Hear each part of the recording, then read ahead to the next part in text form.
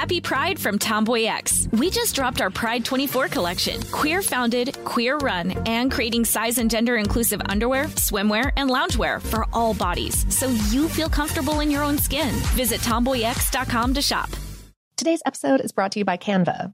We're all looking for ways to make an impact at work, but not all of us are skilled in visual design. Canva helps you get your point across, simply and beautifully. It's easy to design Canva presentations, docs, whiteboards, and videos. You start with a designer-made template and customize it with your content. Plus, add graphics, charts, and more from Canva's massive media library. Whatever department you work in, Canva is perfect for any task. Sales decks, hiring docs, marketing brainstorms, employee videos, you name it. Anyone at work can design with Canva. Start designing today at canva.com. Designed for work. AT&T connects an ode to podcasts. Connect the alarm. Change the podcast you stream. Connect the snooze. 10 more minutes to dream. Connect the shower.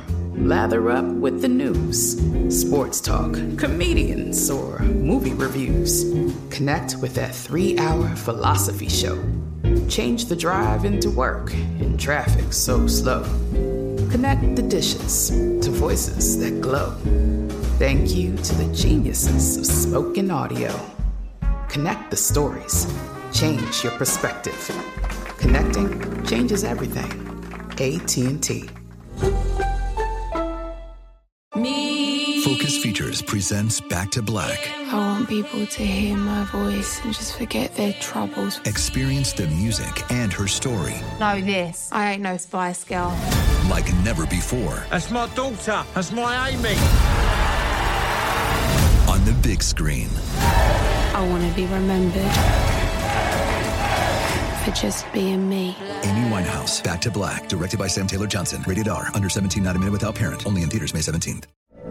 From BBC Radio 4, Britain's biggest paranormal podcast is going on a road trip. I thought in that moment, oh my God, we've summoned something from this board. This is Uncanny USA. He says, somebody's in the house, and I screamed.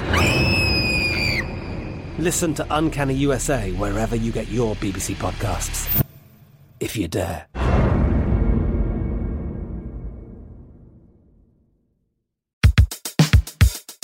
Welcome to Brainstuff, a production of iHeartRadio. Hey, Brainstuff, Lauren Vogelbaum here. You probably don't appreciate plants enough. It's okay, none of us do. Given that plants have been the major player in the convoluted soap opera of life that landed us on this planet, we should be thanking our leafy friends every day for our existence.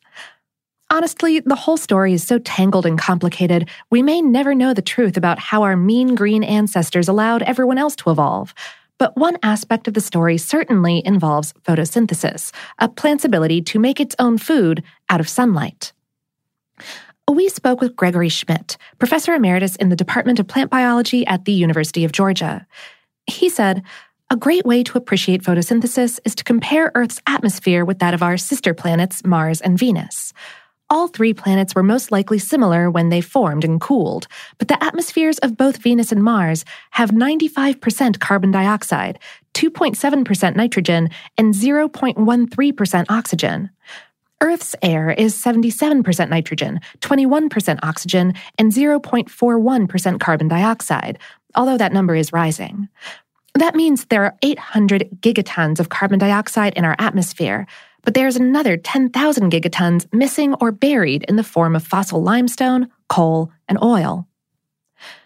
In other words, carbon has been smuggled out of the atmosphere and into Earth's crust for billions of years, which is the only reason this planet is at all habitable by multicelled organisms.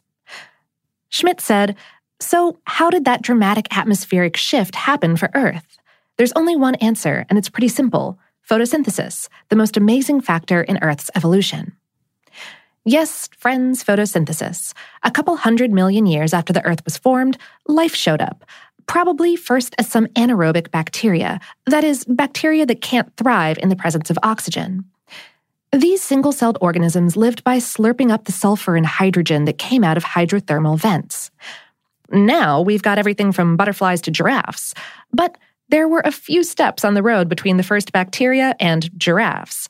Those ancient bacteria had to figure out a means of finding new hydrothermal vents, which led to the development of a thermal sensing pigment called bacteriochlorophyll, which some bacteria still use to detect the infrared waves, otherwise known as heat.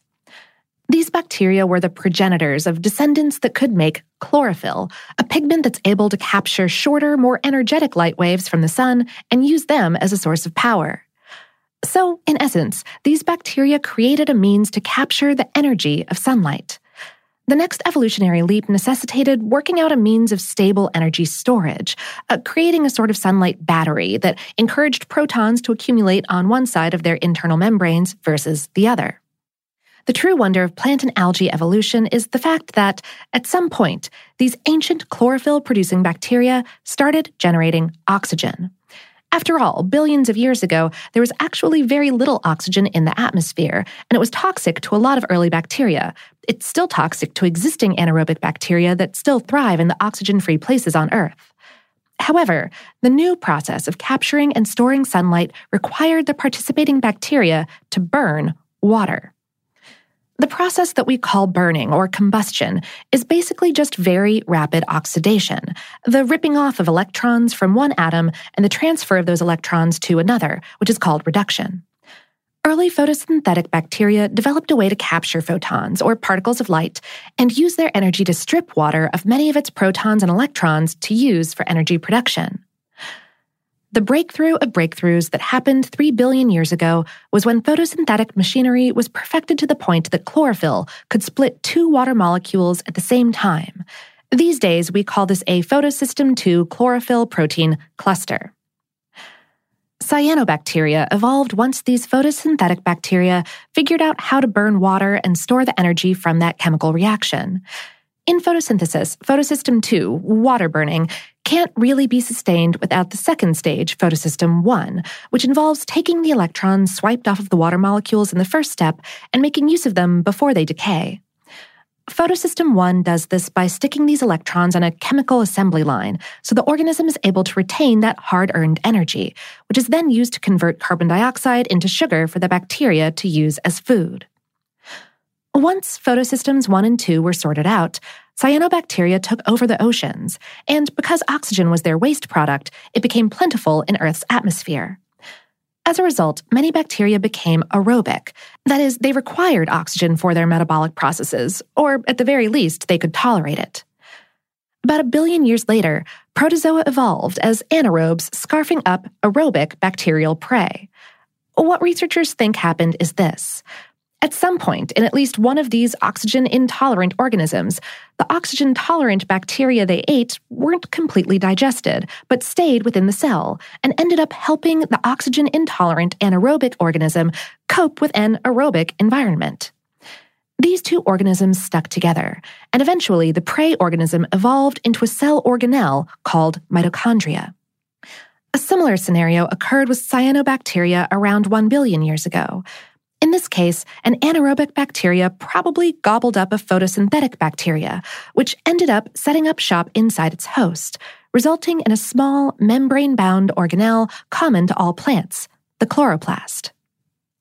As algae and multicellular plants evolved and benefited from plentiful carbon dioxide and increasing oxygen in Earth's atmosphere, chloroplasts became the place where photosynthesis, photosystem I, II, and even more complicated stuff, went down in each cell.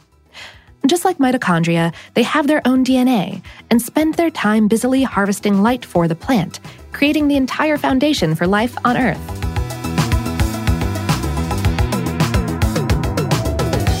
Today's episode was written by Jessalyn Shields and produced by Tyler Klang. Brainstuff is a production of iHeartRadio's How Stuff Works. For more on this and lots of other life-sustaining topics, visit our home planet, howstuffworks.com. And for more podcasts from iHeartRadio, you can visit the iHeartRadio app, Apple Podcasts, or wherever you listen to your favorite shows.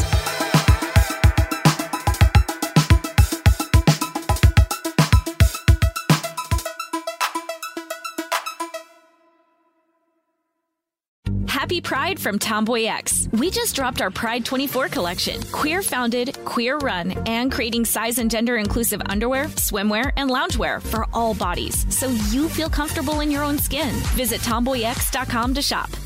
Today's episode is brought to you by Canva. We're all looking for ways to make an impact at work, but not all of us are skilled in visual design. Canva helps you get your point across, simply and beautifully. It's easy to design Canva presentations, docs, whiteboards, and videos. You start with a designer-made template and customize it with your content. Plus, add graphics, charts, and more from Canva's massive media library. Whatever department you work in, Canva is perfect for any task. Sales decks, hiring docs, marketing brainstorms, employee videos, you name it. Anyone at work can design with Canva. Start designing today at canva.com. Designed for work.